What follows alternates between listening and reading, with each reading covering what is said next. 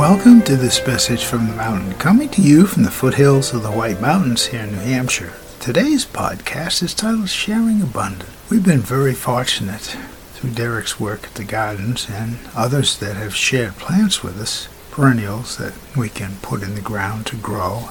And so the abundance of others that make it possible for us to create something that's beautiful that people may want to come and relax and find attractive in the beautiful perennials, a lot of lilies in particular. In the meantime, we look at sharing abundance. And abundance comes in many ways.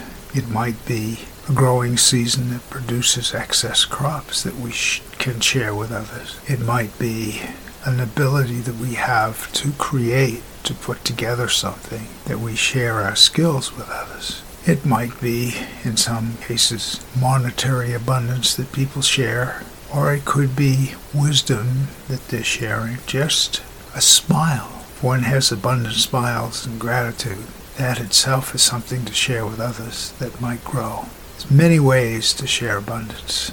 We share the abundance of nature, the trails, the walking, and it's special each day. My name is Michael Hathaway, and this is Message from the Mountain. This is my prayer. These words are right and good for you when you hear them. Thank you so much for listening.